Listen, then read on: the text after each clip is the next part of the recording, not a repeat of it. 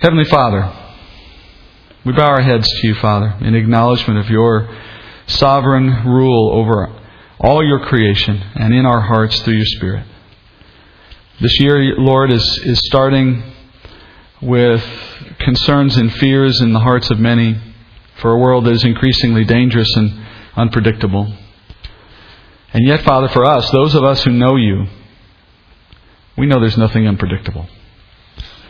The world is exactly as it needs to be to serve your purpose, Father. Not as you desire it to be, not in the way you will ultimately bring it about, Father, in the way that the Scriptures tell us it will one day be. A day of peace, without tears, without pain, without death. Lord, that is your desire. And that will one day be the world we live in. But for now, Father, there is a plan at work that you are authoring to bring all things to good for those who love you and are called according to your purpose. And you are in the midst of that work even now. And we understand that. Though we cannot necessarily understand the days we live in all regard, we do know, Father, you are on your throne. And you retain the sovereign power you've always had to bring things according to your will. And Father, we ask that you would give us peace and patience and joy and hope in the midst of a world that needs to know you but desperately doesn't, Father. Desperately is in its sin, as we once were, as we still are in many ways, Father. But yet, by your grace, Father, we have been preserved from the penalty of that sin, and we are so thankful, Father, to begin another year, safely in your will, in your grace, in your love. And Father, I ask that this year would be a year in which you could use each of us in a mighty way to spread that truth to others, to share what we know, to share who we know in Christ. And that because of that opportunity to share, Father, you would choose to use us in some way to bring others into the family of God. That would be a great joy for each of us this year, Father, that we could be useful to you in that way. And meanwhile, Father, we want to be like the Son that we worship. We want to be holy and blameless. We want to be full of love, compassion, and grace. We want to be the one that shows Christ to the world by our words, our actions, not just our words. And we look forward, Father, to how you want to grow us into that person, that man or woman of Christ. And let the Word this morning be an instrument in your hand to mold our hearts into that person. We pray this in Jesus' name. Amen. Chapter 14. Now, for those of you who may have missed the last couple of weeks, and even for those of us who were here, I guess, let's remember we're in the study of Samson, the final judge in the book of Judges. And so far, in the introduction to Samson, we've learned he's impulsive, he's rash, he's stubborn, and he's prideful, which obviously does not make for the best beginning material for a judge. And yet that's who the Lord is working with here. The Lord has raised him up to lead Israel, despite all of his faults. And the principal purpose in his judgeship was given before he was even born. When his coming was announced to his parents, the angel of the Lord declared that he would be brought into the world to begin the defeat of the Philistines, the people who were oppressing Israel. But instead, as we last saw him at the beginning of chapter 14, he wasn't defeating the Philistines. Remember? He was chasing after their daughters, seeking a wife. Last week we saw him travel to a little town called Timnah. And in Timnah he found the woman he thought he should marry, a Philistine woman. And he took his father with him, and they secured the bride. Samson went into a betrothal. They went into a covenant. And in doing so, he went against the counsel of his parents and, of course, against the desires of the Lord. And on the way down to be betrothed, you remember we had the moment where the Lord placed the lion in the path of Samson in the vineyards, when he went off the path into the vineyards. And then God endowed Samson with supernatural power so that he could defeat the lion with his bare hands. And as we looked at that, we learned that the Lord intended that encounter to impress upon Samson's heart a truth. That his wandering heart was moving in the wrong direction, but instead the Lord had called him to engage and defeat Israel's enemy, the Philistines. He was given the position of authority, he was given the power of the Spirit so that he would accomplish that purpose. And yet here he was, going down the road to Timnah to enter into a marriage with the enemy. And what God wanted that moment with the lion to do was halt him in his path and shock his conscience and get him to rethink what he was about doing. Instead, Samson kept the whole thing a secret, we're told, and he went on with his plans. And he was betrothed, and then after a brief time of waiting, he returns to that town by himself to claim his bride. And as we saw last week, it began a week-long marriage feast. The tradition in the Philistines was that there would be a week-long festival at the end of which the marriage would be consummated. The marriage would be made official. And as he's going back to Timnah for that, you remember he decides to take one more look at the lion carcass that he defeated at that earlier time. And to his surprise, what he discovers is a beehive has been made. Bees have made a hive inside the carcass, the rotting carcass of this dead animal. And that was unnatural behavior, we said. Bees don't do that normally. And that indicates that the Lord did this supernaturally as another way of speaking to Samson in this moment. Would Samson understand that something sweet awaited him if he would act in obedience to defeat God's enemies? Or would he try to obtain that reward by his own hand, so to speak, and in doing so defile himself? And as we saw last week, well, Samson fails that test. He reached in with his bare hands, he scooped up some of that honey, and in the process he broke one of the 3 vows that form a Nazirite, the Nazirite vows, because he touched an unclean thing, a dead animal, which was one of the things that Nazirites were prohibited from doing. They couldn't touch unclean things, they couldn't eat or drink of fruit from the vine, and they couldn't cut their hair. Now one of those vows has been broken. Then he goes into Timnah. We saw the wedding feast begin, and that feast, as we said, lasts 7 days, after which the couple is officially married. And then we saw Samuel in the story. Samuel's the author. We saw Samuel use a very rare Hebrew word for feast. That word means drink banquet. Drink banquet. And in other words, he was saying this is not just a feast centered on the eating. This is a feast centered on the drinking of the wine, which would indicate that now Samson has not only broken the first of his Nazirite vows, he's broken the second as well. He's drinking from the fruit of the vine. That means there's only one vow left, keeping his Nazirite status in place. And then finally we learned last week that during this week-long festival, they like to have games and riddles and things like that to entertain themselves as part of the week-long activities.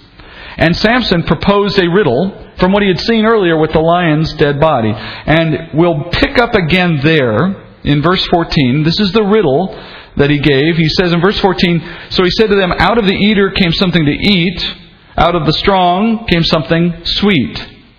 But they could not tell the riddle in 3 days. Now you and I, knowing the background I just gave you, we understand what this riddle is referring to, obviously. And we have the answer, so it's easy to see. But if you didn't know the backstory, then it would have been a very difficult mystery to understand what this riddle was referring to. Because normally what comes out of a carnivore, an eater, is meat. And meat is not sweet. So it doesn't make sense, and that's the riddle, obviously. And Samson knew it would be difficult, which is why he wagered 30 pairs of fine clothing with the 30 guests in the banquet. And as you can see at the end of verse 14, even after 3 days of noodling on this riddle, no one could solve it. And at that point, this game became a lot more than just a game, because there is honor on the line now, to say nothing of the cost of the bet. So the tension is building here. Someone is going to have to win this bet before the 7 days is up, or all 30 guests have to pony up a significant cost. So it appears at this point Samson has won the bet. But as we ended last week, not so fast. You learned back in verse 4, in the beginning of this chapter, that the Lord is working behind the scenes in this situation. And though Samson has done the wrong thing in pursuing this woman, the Lord is at work using his evil or sinful desire to propel Samson into another direction, into the right direction. So what we do now this morning is we pick up at this point, watching how the Lord turns the tables on Samson. So we return now to the feast week. We're at about the 4th day now of the 7. And at this point, the bride-to-be is concerned for the sake of her family. She's nervous. And so now you're going to watch how she works with her family to bend the rules. Verse 15. "Well, then it came about on the 4th day that they said to Samson's wife, 'Entice your husband, so that he will tell us the riddle, or we will burn you and your father's house with fire. Have you invited us to impoverish us? Is this not so?' Samson's wife wept before him and said, 'You only hate me, and you do not love me. You have propounded a riddle to the sons of my people, and have not told it to me.' And he said to her, 'Behold, I have not told it to my father or mother, so should I tell you?' However, she wept before him 7 days while their feast lasted, and on the 7th day he told her, because she pressed him so hard. She then told the riddle to the sons of her people."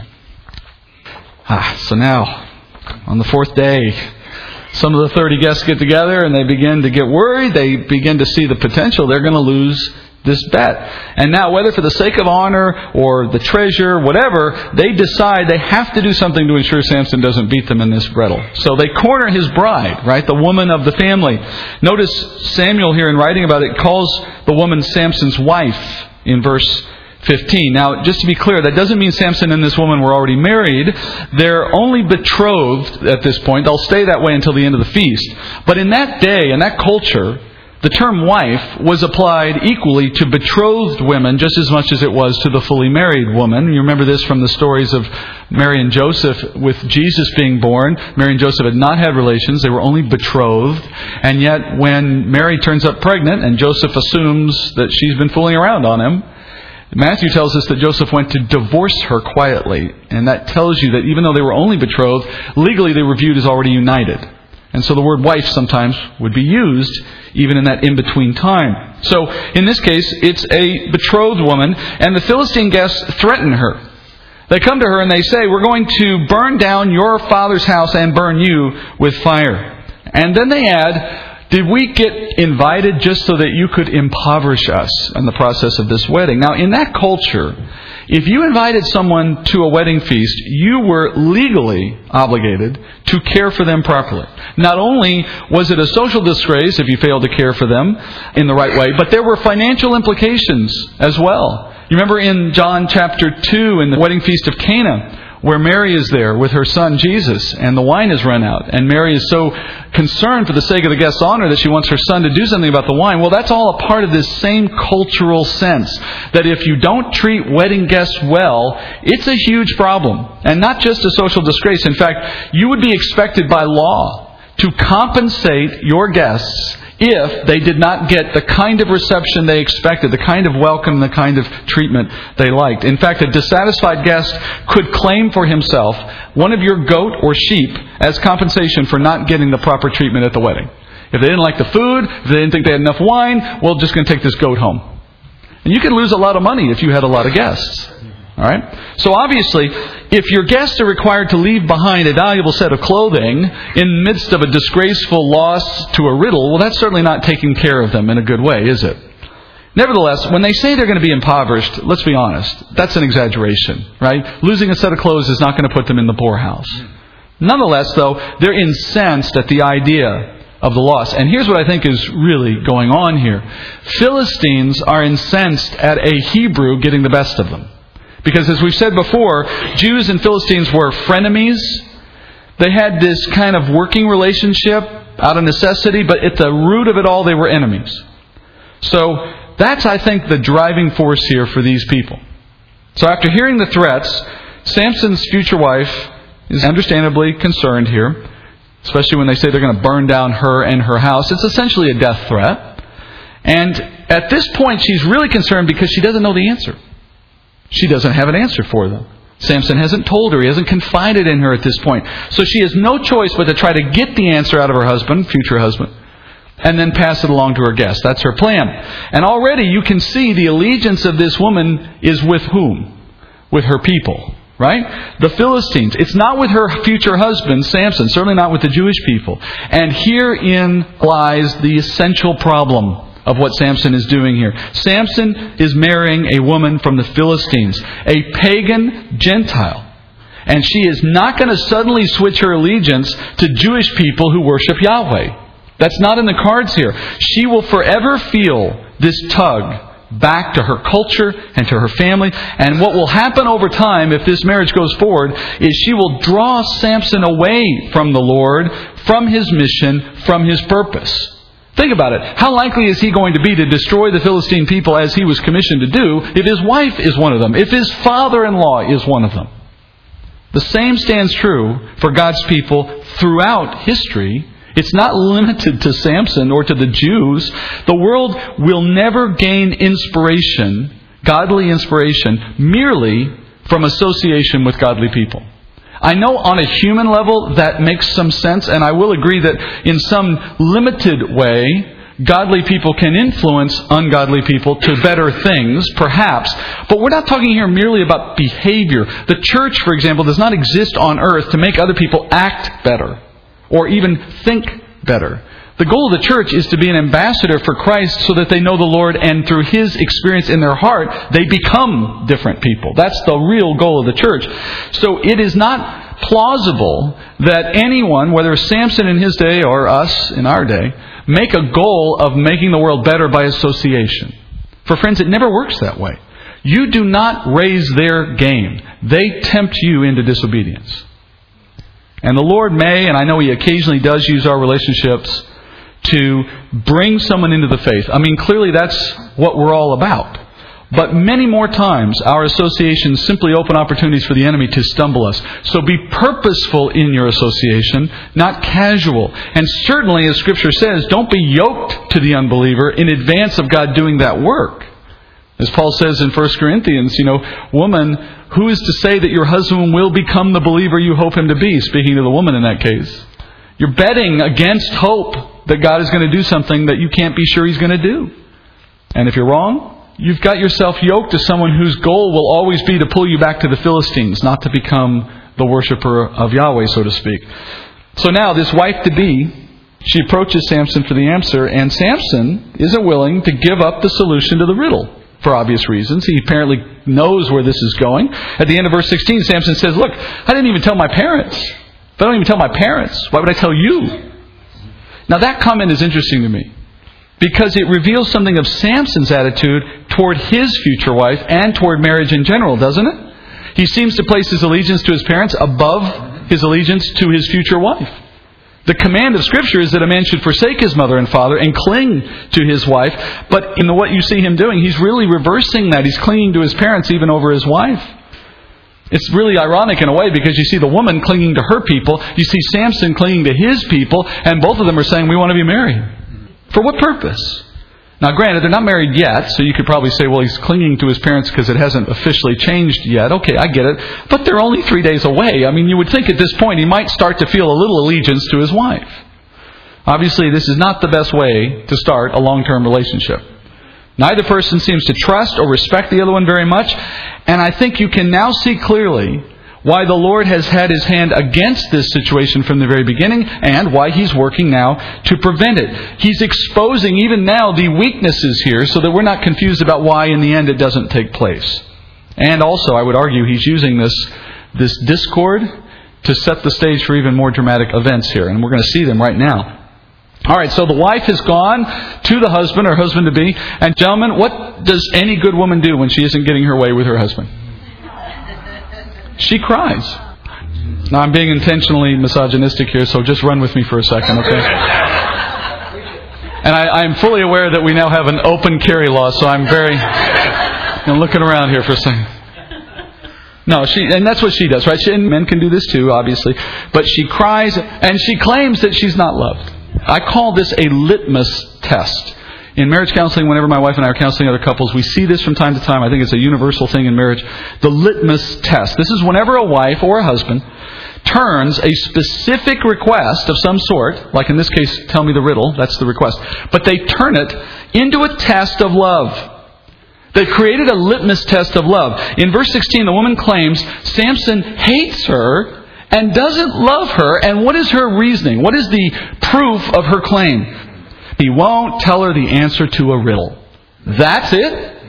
So we're to believe that this action, above all else, is a fair measure of Samson's love. It's as if the love one person has for another can be compressed into a single defining act upon which the entire relationship rests. Children and teenagers fall for this tactic all the time. This is a favorite, of course, for children. They claim they will die or they'll run away if they don't get this small little thing that they want. And we see it from an adult point of view as being the ridiculous thing that it is, right? How can you make your entire life now hinge on this little thing? Or our relationship as a family hinge on this one request. So it's clearly childish, which is all the more reason why we can say that this kind of a tactic has no place in an adult relationship, right?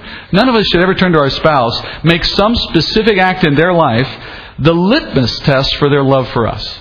Now, that's not to say we can't complain about it or have an argument for why it needs to change. But we don't raise it to that hyper level of saying our whole relationship now is defined by this. Now, there are probably some acts of sin that could do that in a marriage, certainly. But we're talking about trivial things. And trivial things need to remain trivial, though they may have meaning. Now, nevertheless, gentlemen, husbands, answer me this. What kind of a man can resist a woman crying? Well, apparently Samson could. At least for a little while. It says here, she comes to him on the 4th day, but he holds out till the 7th day. That's 3 days. In verse 17, the English translation makes it sound as if she cries for 7 days, but that's not really the sense of it. The proper understanding from the Hebrew is she cried for the duration of the 7 days, meaning to the end of the week. So Samson has endured basically 4 days of crying. 4th day, 5th day, 6th day, 7th day. Right? And it says in verse 17 that she finally presses him so hard that in verse 17 he gives in. So, husbands, you can identify with this, right? Can I get an amen on this? I mean, let's be honest. There's certainly this thing with women, right? They cry. And I know some of us would take consolation in knowing that if the mighty Samson couldn't hold out against a woman crying for 4 days, that we can give in too. I get it. But ironically, that's not the right way to understand this text from the biblical intent. The proper way to interpret these events is to ask this question. If Samson couldn't withstand the corrupting influence of a weeping Philistine woman for just 4 days, how is he going to stand up to the entire Philistine army? Right? That's the proper way to view this. It's only one woman. It's only 4 days. It's a little bit of crying and hysterics or whatever she did. You can't deal with that? Here again, the Lord is demonstrating that this marriage is a terrible decision on Samson's part and for the people of Israel because it's corrosive. It's weakening his character. And I'm not saying she did anything inherently wrong, right? She just wanted her way. My point is, what she wanted was wrong, and therefore what he gave in doing was wrong, and the whole situation is wrong. Samson tells her the answer, and then she, of course, goes and tells her people. We knew that was coming. Notice Samuel writes that she tells her people. It reminds us of where her allegiance is, right? The split is still evident. And then immediately on that same day, now we're on the 7th day, if they don't guess by the end of the day, and when does the day end in that culture? Sundown, right? So if they don't get the answer by the end of the day, by sunset, they have to pay up on the bet. So this is moving now with rapid pace. She gets the answer. She runs and tells them. They get the answer. They make sure they meet before sundown. In verse 18, they solve the riddle. 18. So the men of the city said to him on the 7th day, before the sun went down, "What is sweeter than honey? And what is stronger than a lion?" And he said to them, "If you had not plowed with my heifer, you would not have found out my riddle." Yeah, so they find out with the woman's help. And as Samson hears the answer, he immediately knows that his wife-to-be has betrayed his confidence. I have to believe even when he told her, he kind of knew this was coming. He says, if they had not plowed with his heifer, they would not have known the answer. Now, we hear that with a certain sense that's a little different than what they meant. To plow with a heifer is an expression that means they found harvest using his property on his land. You know, they sort of used his stuff to find their wealth. In the expression, then, of course, he is comparing his wife to a cow. But we use the expression to refer to a woman's appearance, don't we? Not that we should do this. I'm just saying that's how it's normally meant. But in Samson's day, cows weren't thought to be ugly. No one took a particular offense to the appearance of a cow. But they were thought to be stubborn and dumb and in need of taming. And in that way, Samson is referring to his wife in a pejorative sense, yes. And in many ways, he's actually correct. If you want to put aside the fact that it's an insult and just look at the content of it, he's describing the woman pretty well, given what little we know about her. And here's the real irony. He could have just as easily been talking about himself. Samson's the one who's stubborn here. Remember, his parents tell him, "Can't we find you a wife from our own family?" He goes, "No, I want that woman." He's stubborn. The Lord has spoke to him twice through this experience with the lion. Nope, doesn't want to hear it. I'm going to go do what I want to do. And he's definitely rebellious in spirit, needing taming. And above all, I think he's dumb.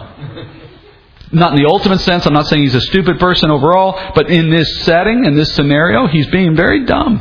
He was dumb to propose the bet. He was dumb to trust this woman. He did say nothing of his interest in marrying her in the first place. All of these were dumb decisions. Now remember, this scene is playing out only an hour or two before they are to cement this marriage, consummating it in the marriage tent. But Samson is coming to know his prospective wife here with a proper understanding. Finally, She's betrayed him, she's dishonored him, and she has now impoverished him. And that's so ironic because she's working to prevent the impoverishment of her guests, but in the process, she has impoverished her future husband, her future household. She's impoverished herself, in a sense, while trying to keep the guests happy. So now, the Lord steps in at the 11th hour. He's going to stop the marriage. He's going to bring Samson back to his calling and to his mission. Look at verses 19 and 20. Then the Spirit of the Lord came upon him mightily. And he went down to Ashkelon and killed 30 of them, speaking of the Philistines, and took their spoil and gave the changes of clothes to those who told the riddle. And his anger burned, and he went up to his father's house. But Samson's wife was given to his companion, who had been his friend. So this is what happened. The Spirit comes upon Samson. That's the first thing to notice, and we can't skip that, right? Everything comes from that. From that moment, he runs out of the town of Timnah. He goes about 23 miles to the coast, to Ashkelon, and does what is equivalently leaving the bride at the altar, right before the wedding would have been officially finished. Because the original agreement was to marry, and that agreement was binding. Therefore, the only official way to end this agreement, to end this engagement, would be by divorce. So this is a more complicated situation. He didn't just end the marriage. You know, in our day when we get engaged, what is engagement? Technically speaking, what is an engagement? Nothing. It says we might get married. Now, most of us mean it more sincerely than that, but in any other legal sense or in any other binding sense, it's a meaningless statement. It's just a statement that says we're fixing to think about getting married. And we might not. Till it actually happens, you don't know. But in that day, betrothal means you are married. The only way you're going to separate is by divorce. Nevertheless, he has not finished the marriage process. And in that sense, he has left the bride without her husband. And then he goes and he runs, as we said, 23 miles to the Mediterranean Sea, to Ashkelon. There's still a modern city there today. And why has he made this trip impulsively? Well, he's gone down there to find the wealth that he's going to use to pay off the debt. Because Samson knows he's been tricked. He's been tricked by the Philistines, by the woman. And so he feels no obligation at all at this point to use his own money to pay up on the debt. Instead, he's going to make the Philistines pay the Philistines for the wager. It says he finds and kills 30 presumably wealthy Philistine men, and he takes their fine clothes so that he can bring back the 30 garments he was obligated to give and use that to pay the debt. And with the 30 sets of clothes in hand, it says he goes back to Timnah. Presumably he pays his debt. And then in anger, he leaves the town, goes back to his hometown without ever finishing the marriage, without taking his wife with him. Now, what do we conclude from his actions? Because I know we're all thinking the same thing at this point, right? We're all wondering, did he just murder 30 innocent men to pay off a wager? This is the judge of Israel? Well, let's just start by acknowledging we've certainly seen judges doing bad things all the way through the book, right? But this would be a new low. Or would appear to be a new low. Remember, Samson took this action, though, under the influence of the Spirit of the Lord. Did you remember that? This whole thing starts with the coming of the Spirit of the Lord. And that is key to understanding what is happening here. And there's also one other word you have to see properly to get the full sense of what Samson does. And that's in verse 19. In verse 19, Samuel writes that Samson took those clothes from those 30 men as spoil. In my English it says spoil.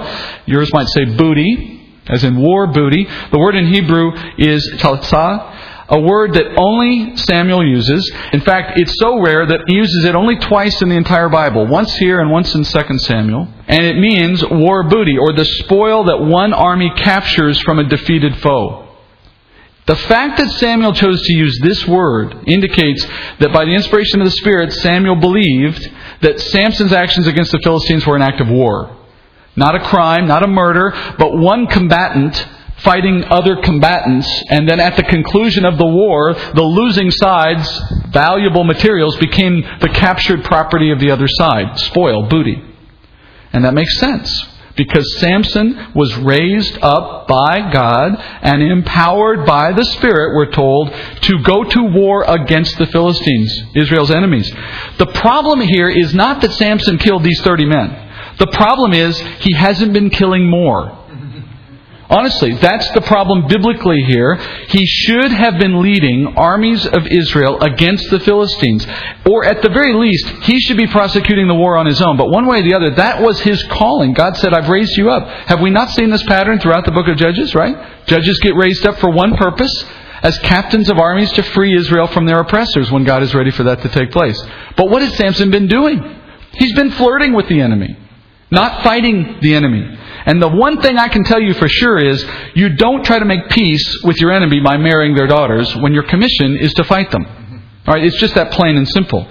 His actions against the Philistines in this case were appropriate, though they were motivated by carnal desires for winning a bet and all the rest. Nonetheless, he is finally moving in the direction the Lord has wanted him to go all along. And as we've said it here many times, you can either obey God the easy way or the hard way. And what the Lord is doing through Samson's experience here, through these sets of circumstances, is to get him on the right path to the right outcome, even though he had an entirely different purpose in mind when he was doing what he was doing. He's using Samson's impulsiveness and his selfishness to change his direction and get him back on obedience. Now, of course, killing these 30 guys is just scratching the surface of what the Lord wants Samson to do in this case. But at the very least, what it did is it kept Samson from marrying this woman. You notice? And then it puts his focus back on defeating the oppressors of Israel. He comes back with the clothes. He storms off without his wife. The wife's family is mortified. They put on a feast for all these guests, promising them a wedding at the end, and they got no groom. Now, there was nothing, absolutely nothing you could do to dishonor a woman more in this culture than to betray her at the altar in the way that Samson did. It's like Samson's just ruined it all. This has got to be corrected, which is why the family moves so fast.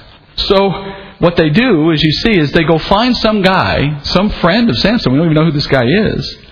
And they have him marry the woman instead. But here's the interesting thing. We're going to find out in chapter 15, Samson did not intend to not marry her.